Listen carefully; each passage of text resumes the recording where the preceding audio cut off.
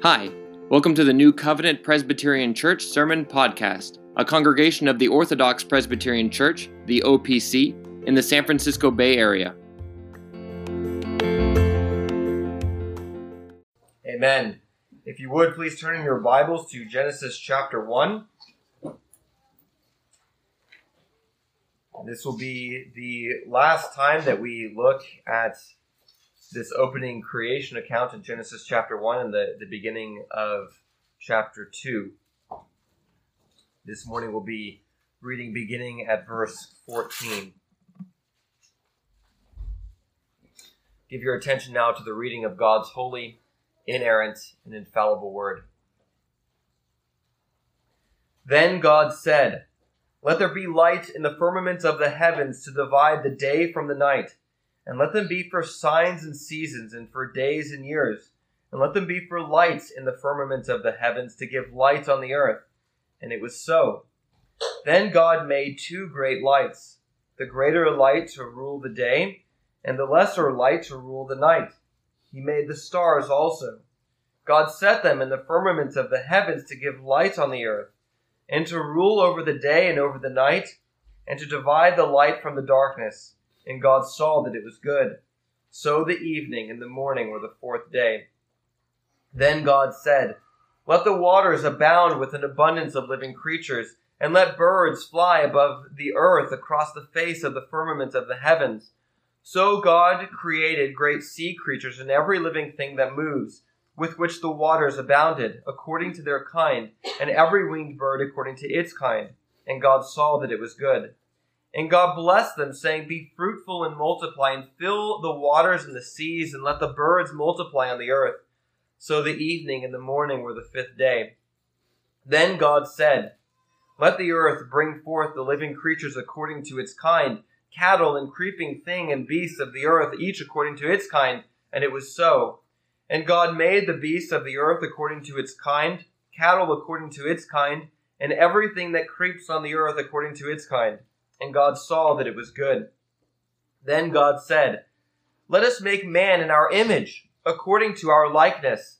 Let them have dominion over the fish of the sea, over the birds of the air, and over the cattle, over all the earth, and over every creeping thing that creeps on the earth." So God created man in his own image. In the image of God he created him. Male and female he created them. Then God blessed them, and God said to them, "Be fruitful and multiply. Fill the earth and subdue it. Have dominion over the fish of the sea, over the birds of the air, and over every living thing that moves on the earth." And God said, "See, I have given you every herb that yields seed which is on the face of all the earth, and every tree whose fruit yields seed. To you it shall be for food. Also to every beast of the earth, to every bird of the air, and to everything that creeps on the earth, in which there is life. I have given every green herb for food." And it was so. Then God saw everything that he had made, and indeed it was very good. So the evening and the morning were the sixth day. Thus the heavens and the earth and all the hosts of them were finished. And on the seventh day God ended his work which he had done, and he rested on the seventh day from all his work which he had done. Then God blessed the seventh day and sanctified it, because in it he rested from all his work which God had created and made. Thus far the reading of God's word. You may be seated.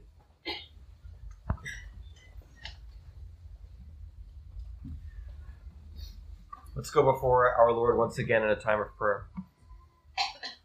Oh Father, how we do ask and pray that you would help us to see the purpose for which we have been made and to strive by your Spirit to fulfill that purpose. Lord, open up our eyes to the realities of your creation. Lord, for we know that the way you have made all things is foundational for our understanding of the rest of your word.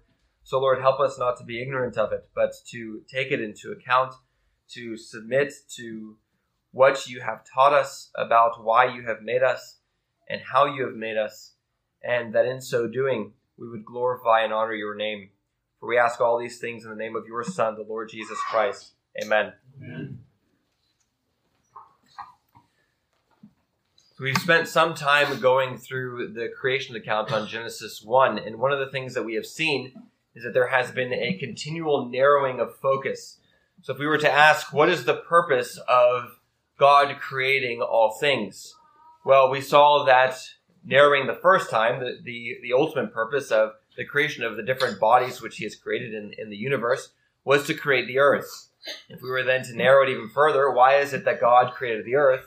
Well, we'd have to say that God created the earth for the sake of it being filled with various living creatures. If we were to ask what creature in particular was the most important of those which God had made, we'd have to say man. So we have God created all things for the earth, and then even more narrowly for man. And if we were to ask the next question, why is it that God created man to dwell upon the earth? This is where we get to the main purpose of all of creation. Why is it that God created all things? First narrowing to the earth, then narrowing to man, and then this last question is answered here, particularly in day 7, but also we'll see in day 4 as well, that God created man for the sake of having fellowship with him in worship. That's really the entire point of the account in Genesis. There is an earth focus, there is a man focus beyond that, and the reason for that is because man was created in God's image so that he could have fellowship with God in worship. This is the primary reason for creation. Now, we've looked at a number of things in this creation account. We've looked at how the account speaks of God's creating all things of nothing.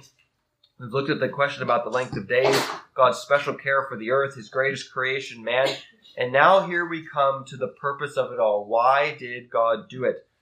And when we can answer this question correctly, it's very informative for you, because this is also why you are here on the earth. The reason why God created all things and the reason why God has created you is so that you can have fellowship with God in worship. Now, we'll just look at this sermon will consist of just 2 parts here this morning. We'll look at day 4 and day 7, and we'll look at how both of these days really point to man's purpose in worshiping God.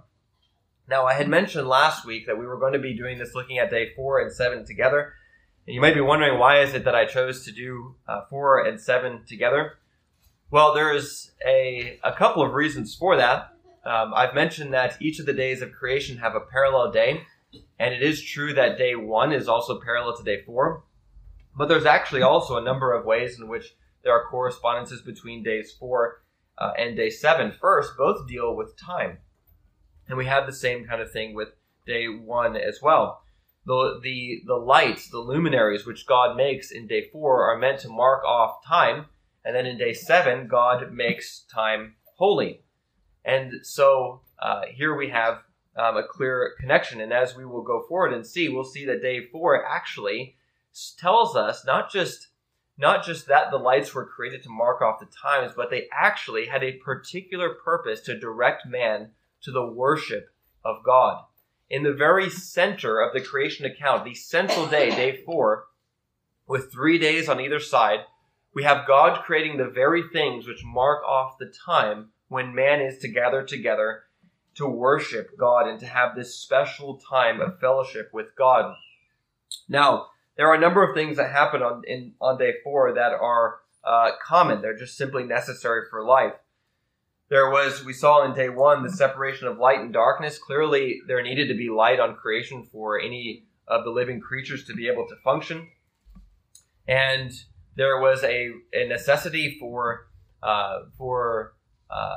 the different lights that God created on day 4 to hold the light that he had created on day 1. The sun, the moon, and all of the stars, these were necessary for creation. And they have just a general purpose of just fulfilling the normal functions that we need to exist. And here we see as well that the sun, the moon, and the stars were not given as things which ought to be worshipped, which is something that many of the peoples thought in the ancient times. They believed that the sun, the moon, the stars ought to be worshipped. But one of the things that we see with the creation account, which I alluded to with day 1, is that the sun and the moon and the stars are created after the existence of light to show that they themselves are not the source of light, but they rather point to the one who is the source of light, who is God. And the way that they do that, as I said, is to mark off particularly the times when man is to worship God. Now, I've said that a couple of times. Where is that in the text? Notice in verse 14, when God creates the lights in the firmament of the heavens, there are a number of functions which these lights have. Notice it's to divide the day from the night. It's the same function that the light has that was created in day one. But then notice the next thing that's said. Let them be for signs and seasons, for days and for years. Now, it's a bit obscured in this English translation, but the word that's translated as seasons is actually the word that's used for festival gatherings of the people of God. Not just seasons as in the 4 seasons, but the particular times when man was to gather together to worship God.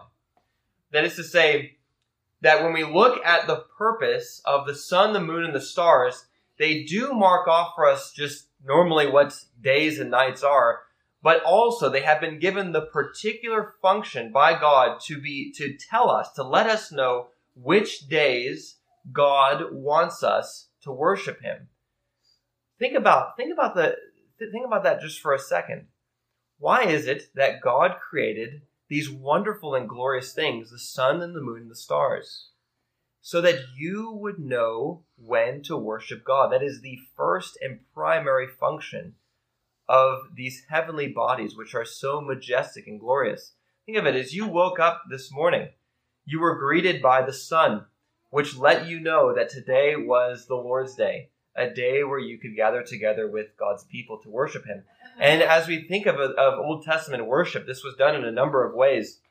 There were the morning and the evening sacrifices that happened every day, a time of worship that was set particularly to the sun and the sun rising and the sun setting.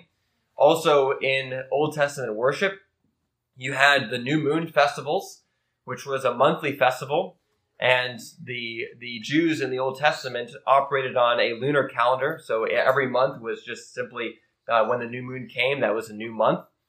And so there was particular times of worship that were set to the cycle of the moon. And then beyond that, there were particular days throughout the year that were supposed to be celebrated. You think of the Passover. Even this was in a lot of ways tied to the phases of the moon. You would know which month it was by the moon, and then you'd be able to figure out which was the 14th day of the first month by the lights which God had put in the sky. The main function of the stars, the sun, and the moon is to let you know when you are to worship the Lord. Think of this then. If God has created all of these things for the sake of worship, how you ought to prioritize worship in your life. Everything in creation, everything is made to point to the worship of the triune God. Everything is proclaiming that God ought to be worshiped. And everything serves, not just even in itself praising God, but serves as a way to indicate to man, serves as a way to indicate to you when you are to worship God. And God put this as the central day of the creation account. The center day with 3 days on either side, creating the lights which point us to the worship of our great God. But not only this, we don't just see it in the middle day, we also see it in the last day, which again, in a lot of ways is very parallel to the 4th day. And this is where we see in the 7th day the great climax of the entire account. There are many who will argue that day 6 is the climax. In some ways it is. It's the climax of the things which God does. It's the climax of the things which God made, with man himself being the greatest of all of God's creatures. But that doesn't quite tell you everything that you need to know. Why is it that God did that? Why is it that God made man in his own image? There are some things which are given to us. We're told that he is made in God's image in order to rule over all the creatures. But it does not get at everything which God is speaking to us in the creation account. The reason why God made man on day 6 was for the sake of day 7. The reason that man was made as the crowning of God's creation was so that man could have Sabbath fellowship with God. And so God creates man in his own image, and then on the 7th day he rests, and having completed all of his work which he does, he then blesses the 7th day, and he makes it holy. That is, so the 7th day is always to be holy time. That's the first thing that God declares to be holy in the book of Genesis. And actually, very interestingly, the only object in all of the book of Genesis which God makes and declares to be holy is the 7th day. Now think about that. There are many things which are made holy, but the only thing in the entire book of Genesis which God makes holy is time. That there would be holy time. And we're told in Exodus chapter 20 that even as God created in 6 days, and when it speaks of the 4th commandment, even as God created in 6 days and then rested on the 7th, so that was to be a pattern for us, that we were to observe holy time and to have Sabbath fellowship with God because of because of his pattern of creating in 6 days and then resting on the 7th. That particular 7th day is the climax of the whole account. God sets apart the particular time where he, as the one who created man in his image, would actually have a special time of fellowship with him on that day and in the garden which he would create for man. And so we see then the great purpose of worship, that both in the middle and then as the climax, God sets aside worship as the most important thing, the reason why he created man. Now this leads us to a number of questions about the Sabbath in particular. There are some who will say that the main purpose of the Sabbath is simply to rest from our works and our labors. That as long as we refrain from doing any work on the day which God has set aside as the Sabbath, as long as we do that, then we have kept the Sabbath. And so the question is, what does it actually mean to keep the Sabbath? What is the nature of the day that God has set aside for rest? Is it simply a day to cease from labors, or is there something more? Well, hopefully you've been able to tell by the way I've been speaking of the 7th day that it's not just about rest, especially rest from labor. That's really a means to another end. God didn't just rest on that day, but he also blessed that day and made it holy. It's not primarily a day that is a ceasing of labor. It's primarily a day of holiness. And a day of holiness requires that you cease from labor. That is to say, it's not just a day for you to put certain things aside. It's a day for you to put certain things aside so that you could pursue other things. When God makes something holy, it means that he set it aside for himself. And a mere ceasing from our work does not mean that the day is, in fact, sanctified. We see this from the language of the 4th commandment itself. The first thing that's said is not that you are to rest from all your labor. 6 days you shall labor and do all your work, but on the 7th day it's a Sabbath, Lord your God, you are to rest. It does say that later, but the first thing that's said is remember the Sabbath day to keep it holy. Remember the Sabbath day to keep it holy. So why emphasize that? Well, let's say that if you're married, you want to go on a date with your spouse. You may decide that on that particular date, you will refrain from looking at your phone because your phone can distract you and it will ruin the date. Now, if you simply never look at your phone while you're on that date, does that mean that you have actually gone on a good date with your wife? Well, maybe, but maybe not. Not just because you put the phone down, right? If you put the phone down, but then you never speak to your wife, or your mind is still on other things, then you've still failed at having good fellowship with your wife on a date. And this is really the function of ceasing from work on the Sabbath day. The Sabbath day is a day for fellowship with God. It's a day that's been blessed and a day that is holy. The ceasing from our labors is for the sake of pursuing fellowship with God. And if we cease from our labors but then do not pursue God, then we have still failed to keep the seventh day holy, or in our case, because of the resurrection of the Lord Jesus Christ, the first day. This is the entire purpose of our existence. This is the climax of the entire creation account. The last thing which God says in this account is that he has blessed the seventh day and he's made it holy. There's been a continually narrowing of focus in this account all the way until this particular time, when there would be holy time established for God to have fellowship with his image bearers. Worship is our main purpose. The main reason why God has made us is that we would glorify and enjoy God forever. Remember what Augustine said. He said in the beginning of his Confessions, "You have made us for yourself, O God, and our hearts are restless until they find rest in you." This is our purpose. And whenever there is anything in our lives which take priority over worship, whenever we put anything ahead of worship, it will always lead to disaster. It will always lead to bad consequences and ends.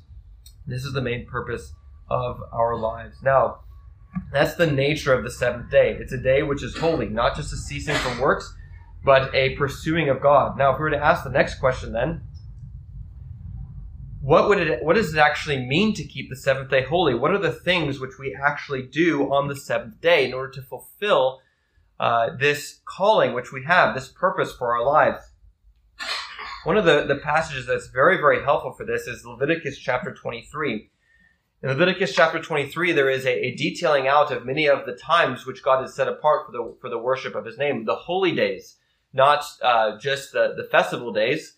It details the three particular times which the Israelites were to come before God and to worship him in the place where he would choose to set his name. But then, in order to show the continuity between those particular days like the Sabbath or the Feast of Weeks, in order to show the continuity between those kinds of feasts and the Sabbath day, Leviticus 23 actually begins with the Sabbath. This is the very first holy day, which becomes the foundation for everything else. And indeed, for us, it's the only one that's left. We don't celebrate the Sabbath or the Feast of Weeks or the Feast of Booths or anything else. We celebrate the Sabbath and the Sabbath alone. And one of the things that's emphasized in every single section of Leviticus 23 that details for us the nature of those days, it says that in each of them that it is a time for a holy convocation. That's what you do when you gather together for the Passover. You have a holy convocation. That is, you have a public worship service. And that passage begins with describing this for the Sabbath. The Sabbath, in terms of what we do on the Sabbath, the primary way that we sanctify the day is by having a holy convocation. All the way back to the days of Moses, this was the particular instruction. How do you keep the day holy? Well, you gather together with God's people for worship. First and foremost, the way that we have Sabbath fellowship with God is by worshiping him together as his people.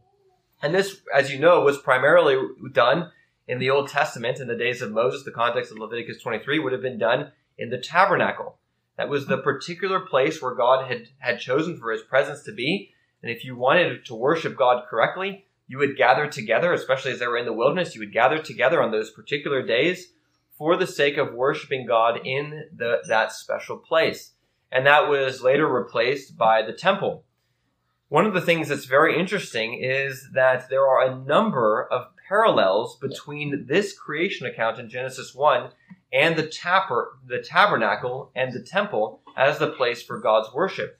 And these parallels teach us that really, it just reinforces this idea that the whole entire point of Genesis 1 is that man would have Sabbath fellowship with God. The lights in Genesis 1 and in day 4 are described using the same word which is used to describe the lights in the temple or the tabernacle. And as I mentioned as well, the seasons is also a word which is used for the times when you meet together in the temple or the tabernacle. And the reason why Moses is drawing these parallels for us is that we would know that the Sabbath fellowship that we have with God is predominantly fulfilled for us when we gather together as God's people to worship his name in the way that he has commanded us. The whole point of the tabernacle and the temple was to teach the people of God how they could have fellowship with God like they had in Eden restored to them. That was the entire point. And that's why many people have described the tabernacle and the temple as mini creations. They picture creation for man, and they show man how he can enter into the Holy of Holies to be with God and have this fellowship. And so this, brothers and sisters, is what you get a taste of every single week on the Lord's Day.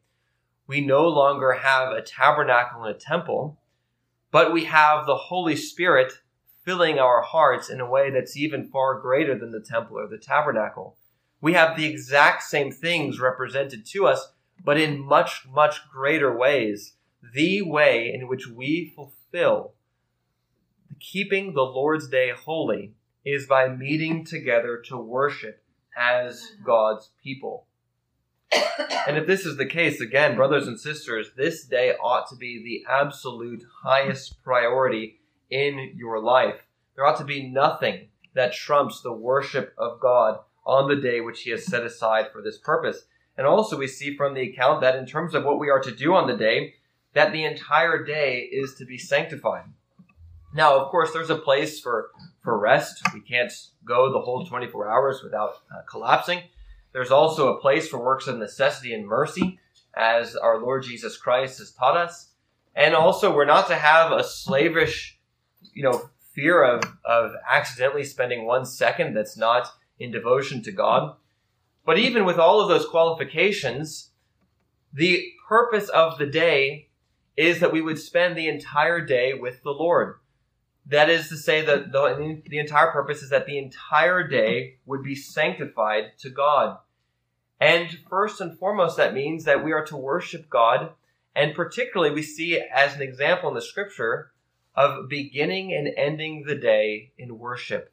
We see the importance of morning and evening worship. Now, there may be some who are providentially hindered from returning to the evening service, but for most of us, this ought to be the regular pattern of our lives. This is the way that we can, the easiest way that we can devote the entire day to God. The scriptures teach that the entire day is to be devoted to God. The scriptures also teach that the primary way that we devote the day to God is by worshiping him. We have in the Old Testament many, many examples and patterns of worship morning and evening. We have, as we read responsibly in Psalm 92, the only psalm which is specifically said to be a psalm of the Sabbath, which begins by saying, we declare the steadfast love of God in the morning and his faithfulness by night.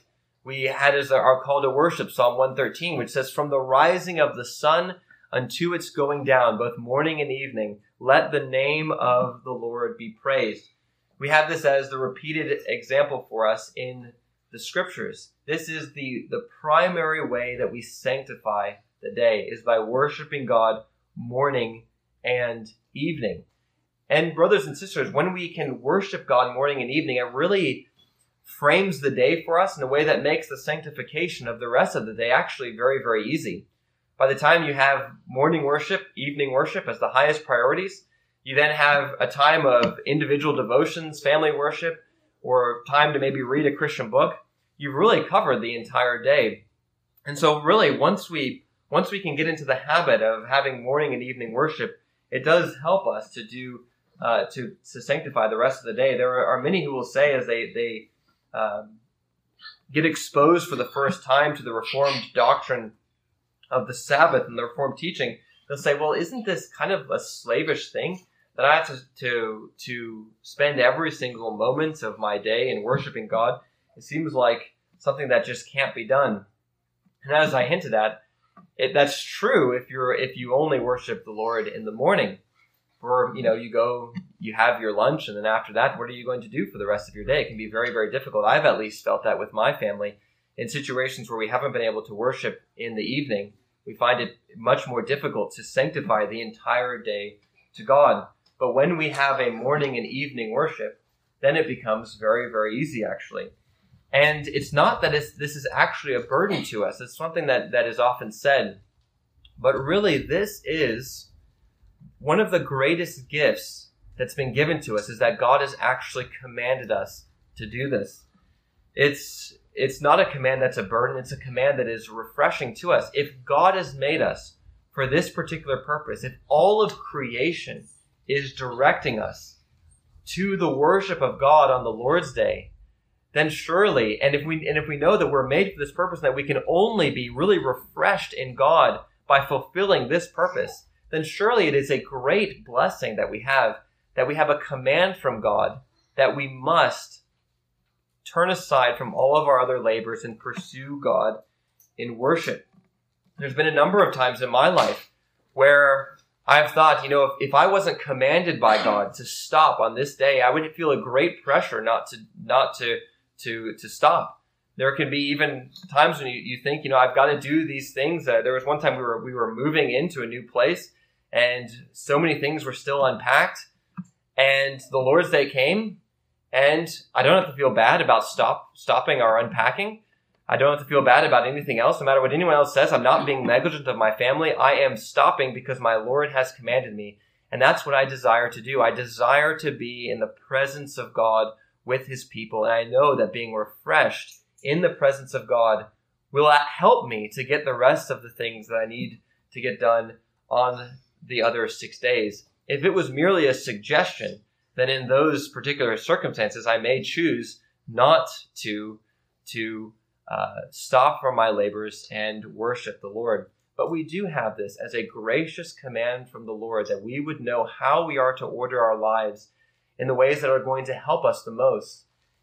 Because it's not just for the sake of God's name, but even for us. We pierce ourselves with many pangs when we do not gather together with God's people to worship his name.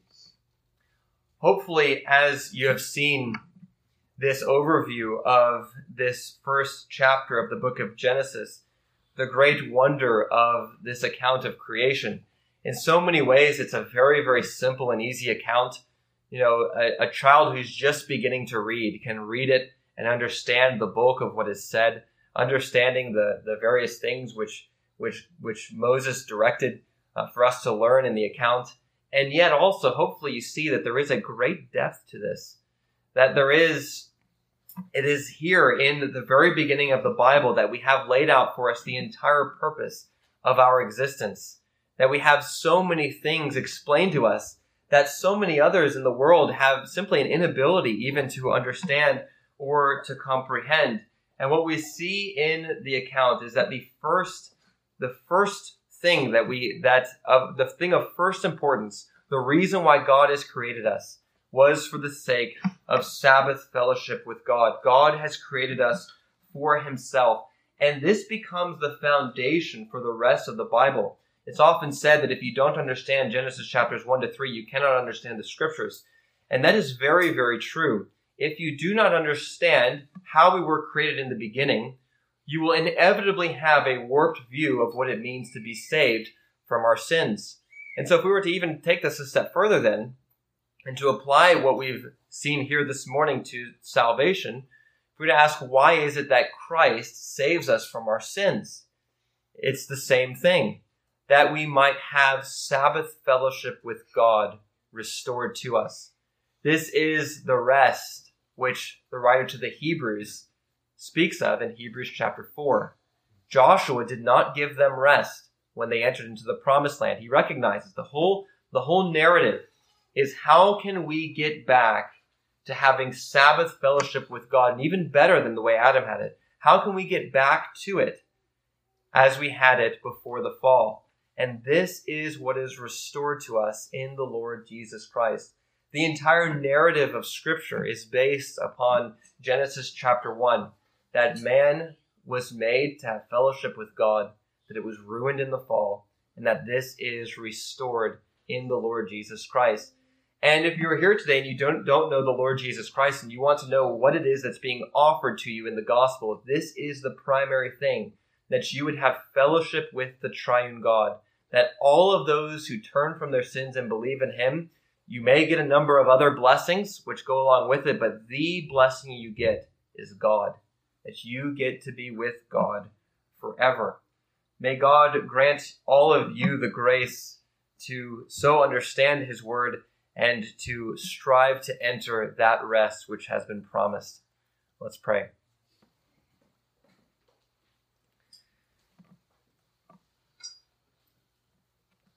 Oh, Father, how we are so thankful for your word, and how we are thankful for the way in which your word teaches us all of the things which you have done, and how even the way in which you have done it, Lord, you could have made all things in an instant. But Lord, you chose to do it in an orderly way, in time, over a period of days, that you might bring out certain truths for us to know. And so, Lord, we see that even creation reveals who you are and reveals who we are as a result. And Lord, we see the beauty of being made for the worship of your name. How we do pray that you would fill us with your Spirit and enable us to give to you the worship that is due to your name. Forgive us, O Lord, when we often fall so far behind even the other things which you have created in being zealous for the worship of your name.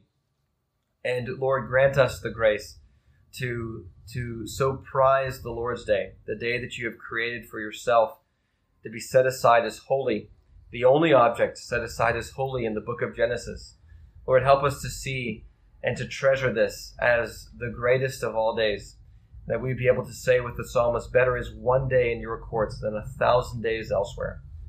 We ask all this in the name of your Son, the Lord Jesus Christ. Amen. Amen.